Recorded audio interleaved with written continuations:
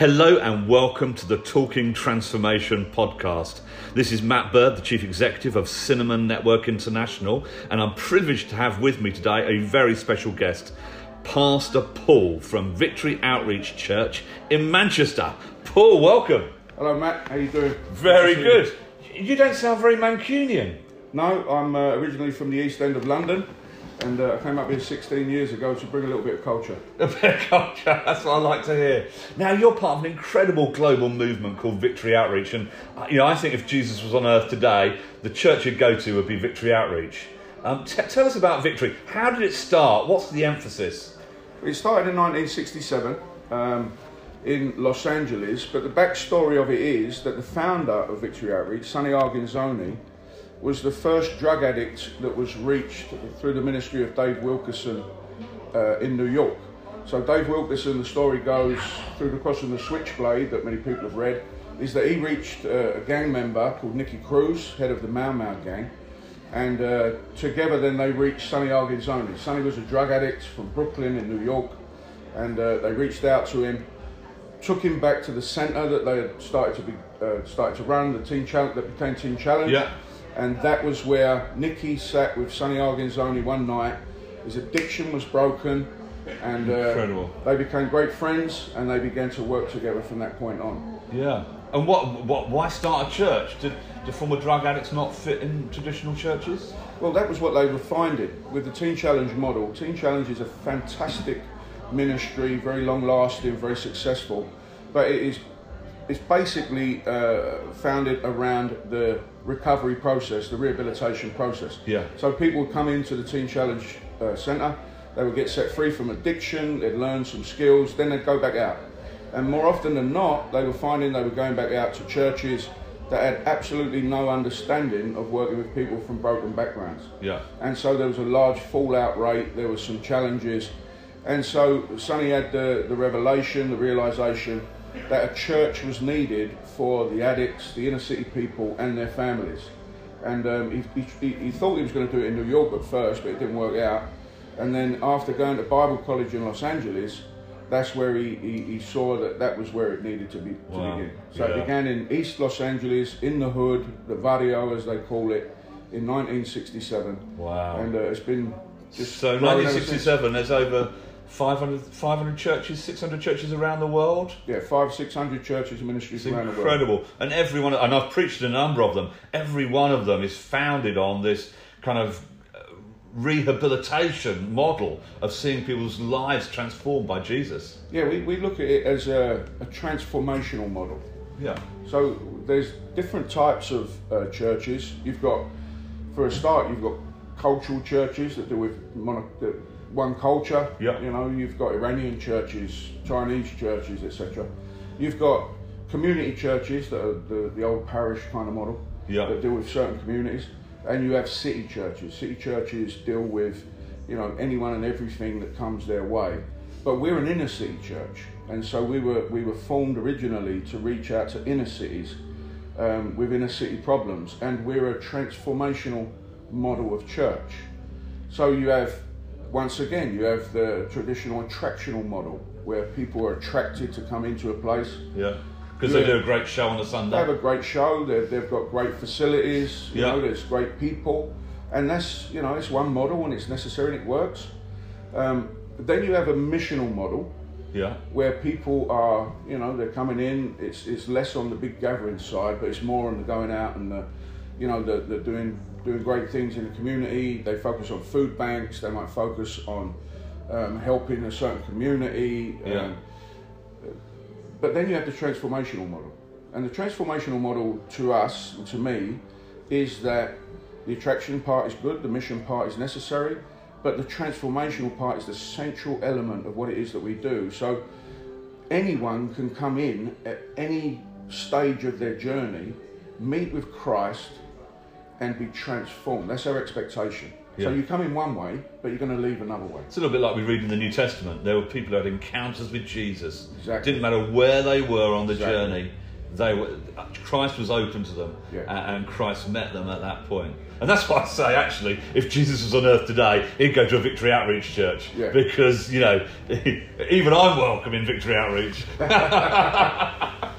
And so here in Manchester, I've been with you this weekend. You've seen so Jesus transform people's lives. Your life. Yeah. You were a broken man. Yeah, I was. And Jesus kind of did his thing on you. I was messed up. I became a Christian in 1995 at the age of 27. And previous to that, I'd spent 10 years as a heroin addict, a criminal in the East End and abroad in different countries around Europe. But not say which. I won't say which, just in case I need to go back there. I came into a Victory Outreach home. We call them Victory Homes. They're a residential facility for men and women that we run as part of our churches worldwide. And I came into one. It was in Holloway in North London. Yeah. And I came in 1996, and God broke my addiction in that place. My addiction was broken. I learned how to become a Christian. I learned not just to be a convert, but to be a disciple. Yeah. And my life changed. And then from that, I went on the mission field to India, helped start churches out there. I've been on the mission field in the Middle East. I was running one of the Victory Homes and helped start a church in Jerusalem, in Israel. Yeah. And then all around Europe. Finally came to Manchester after getting married in 2002. We came, me and my wife, who's also a graduate of our women's program in London, Vicky. And we finally came to Manchester in 2003 on our first wedding anniversary. Yeah. So that's easy to That's remember. a treat, isn't it? Yeah. And we had 7 people that we had in the church. And we just opened up our house and started taking in drug addicts. And the church started to grow. Yeah. And so we've grown from just a couple of handfuls of people to now, rough attendance on a Sunday, 500 plus adults, 100 kids. We planted churches in Liverpool, Birmingham, London, Frankfurt, in Germany. We've got churches that we help to oversee in Amsterdam, in Rotterdam, in different places, in Holland. I help to oversee our churches in Spain, in Barcelona, and Valencia. Yeah. And we're looking at putting a church in Scotland next year. Yeah. So the transformational process has been one that's been worked out in my life. And if it's happened to me, I don't just want to keep that to myself. Absolutely. And I want to see people transform. But it's not only drug addicts that come. Yeah, we've been here this weekend. I've been doing a business event for you yesterday. Let's talk about that. Yeah. Well, we have, in our church in Manchester right now, we had at the last count 36 nationalities and people that have every background, from people that got kicked out of school to people that have PhDs. I often joke that my worship team has more degrees than a thermometer. And what we're seeing is 15%, probably 15% of our congregation comes from that brokenness of addiction. But the rest come from various backgrounds. We have doctors, nurses, we have professional footballers, we have business people. And so what we've wanted to do is we want to see that everyone, my thing is, everyone's broken. Yeah. It doesn't matter if you're an entrepreneur or a druggie, there's a mum or a teacher or a doctor. There's something that God wants to transform into His image. Yeah. And so we're putting on this new thing that we're birthing called Horizons, because it's about lifting up your eyes and looking beyond where you're at to the horizon of possibility. And the one that we birthed yesterday with you, Matt, was the Business Horizons seminar. And we have business people from all different spheres come. Great panel. You gave the keynote. It was fantastic. We had a great panel of different business experts from the city of Manchester that are friends of mine that we have relationship with. And we're seeing people coming in from all these different backgrounds, getting to know Christ as He wants to be known, as the transformer, as the changer of life, as the person that increases our life and betters our life. We've also got one coming up for healthcare. We're going to be doing a Health Horizons seminar, and then we want to do one in education. There's all the different types of people that come to our church now. Yeah. So whoever you are here, there's a transforming experience in Christ that changes the game and lifts your horizons for the future. It's just such a great vision, Paul. And having been here a few times, I know it's real. I just meet people who have just been radically changed by Jesus Christ. So, Paul, talk to us about Manchester. You talk to us about the transformation, the transformational model of church. How does that transformational model play out within the life of Greater Manchester? Because this is a big and growing city, isn't it? Oh, it's a hugely growing city. I think the statistics were it's grown about 60% in the last 10 years, population-wise. And you see the buildings going up, you see the infrastructure starting to catch up. It's looking more like Los Angeles out there, isn't it? Well, in parts of it, yeah. But we've seen it transform. I believe that when we came, our church is in Salford. It's about 7 minutes from the city centre of Manchester. We're right in the heart of things. But when we first came here 10 years ago to the building that we're now in, it was a wasteland. It was a wilderness. It was an industrial area. There was nothing around it. There was still great poverty, a lot of gang problems, a lot of drug problems. There still are. But now what we're seeing is we're seeing this city become transformed. And it's being transformed into a place of opportunity, a place where people are being drawn into. I believe that the churches have had a lot to do with that. I believe that our prayers, we used to meet, we'd pray for the blessings of our city, the well-being of our city, the prosperity of our city, the way we reach out, the way that we engage with all the different spheres and the different elements of society. And there's different churches in Manchester that meet different needs within the city of Manchester. I remember our great mutual friend Dave King telling me the story about, as a boy, how he walked the docks with his father and prayed for Manchester and the transformation of Manchester.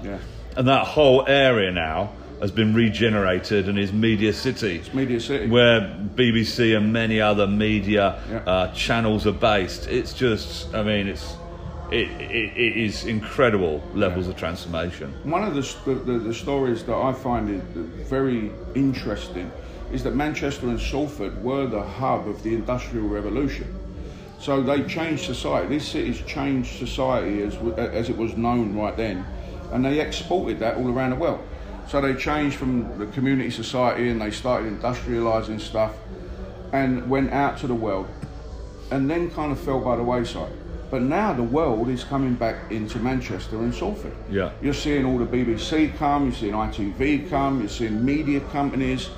They're all coming in, and people are coming in from everywhere. Plus, we've got we're the biggest university city in Europe, I think. And that means that every single term you get 60,000+ students from all over that flood into Manchester.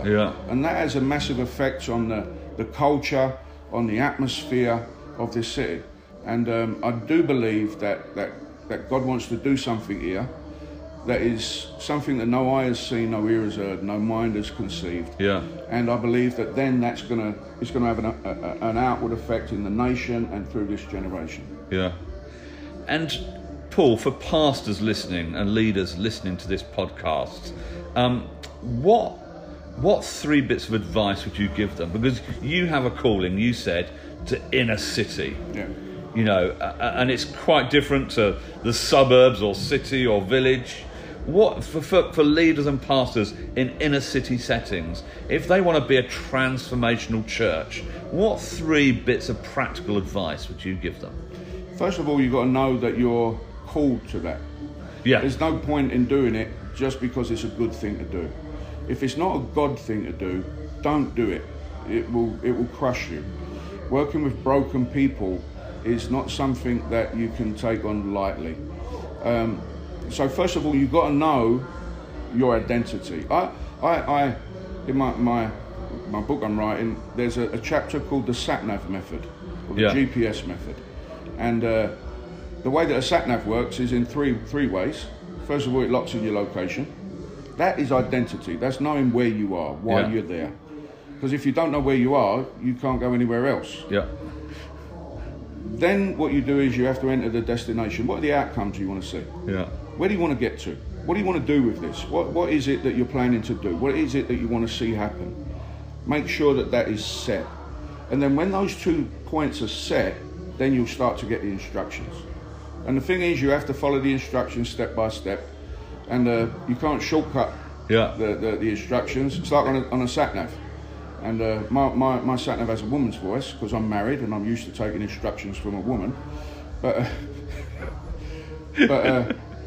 if the sat-nav says to you go 100 yards and turn right, and you go 50 and park up, you're going to be waiting a long time for the next instruction. Yeah. Because you have to do what it told you to do last time before you get the next one. Yeah. So for people that want to get involved in that work, know that you're called, know why you're there, know what you're meant to be doing. Then set your outcomes. Know what it is that you want to achieve. Do you want to take people through a rehabilitation process? Do you want to take them through, how far is the transformation process that you want to go? Yeah. And then when those 2 points are set, then follow the path. You've got a plan, but follow the path. We heard a friend of ours, Derek Watson, speak about that yesterday. Follow the path, not just the plan. Yeah. The plan's in place, but the pathway, can change. Twists and turns. And as we said, blessed are the flexible, for they shall not be bent out of shape. There's going to be twists, there's going to be turns, there's going to be obstacles, there's going to be challenges.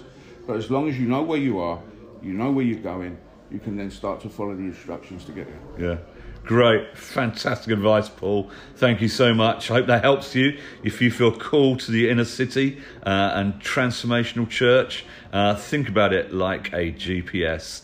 Paul, thank you so much for joining us. Bless you. We're praying for you, cheering for you, and looking on at the amazing transformational work Jesus is leading you into.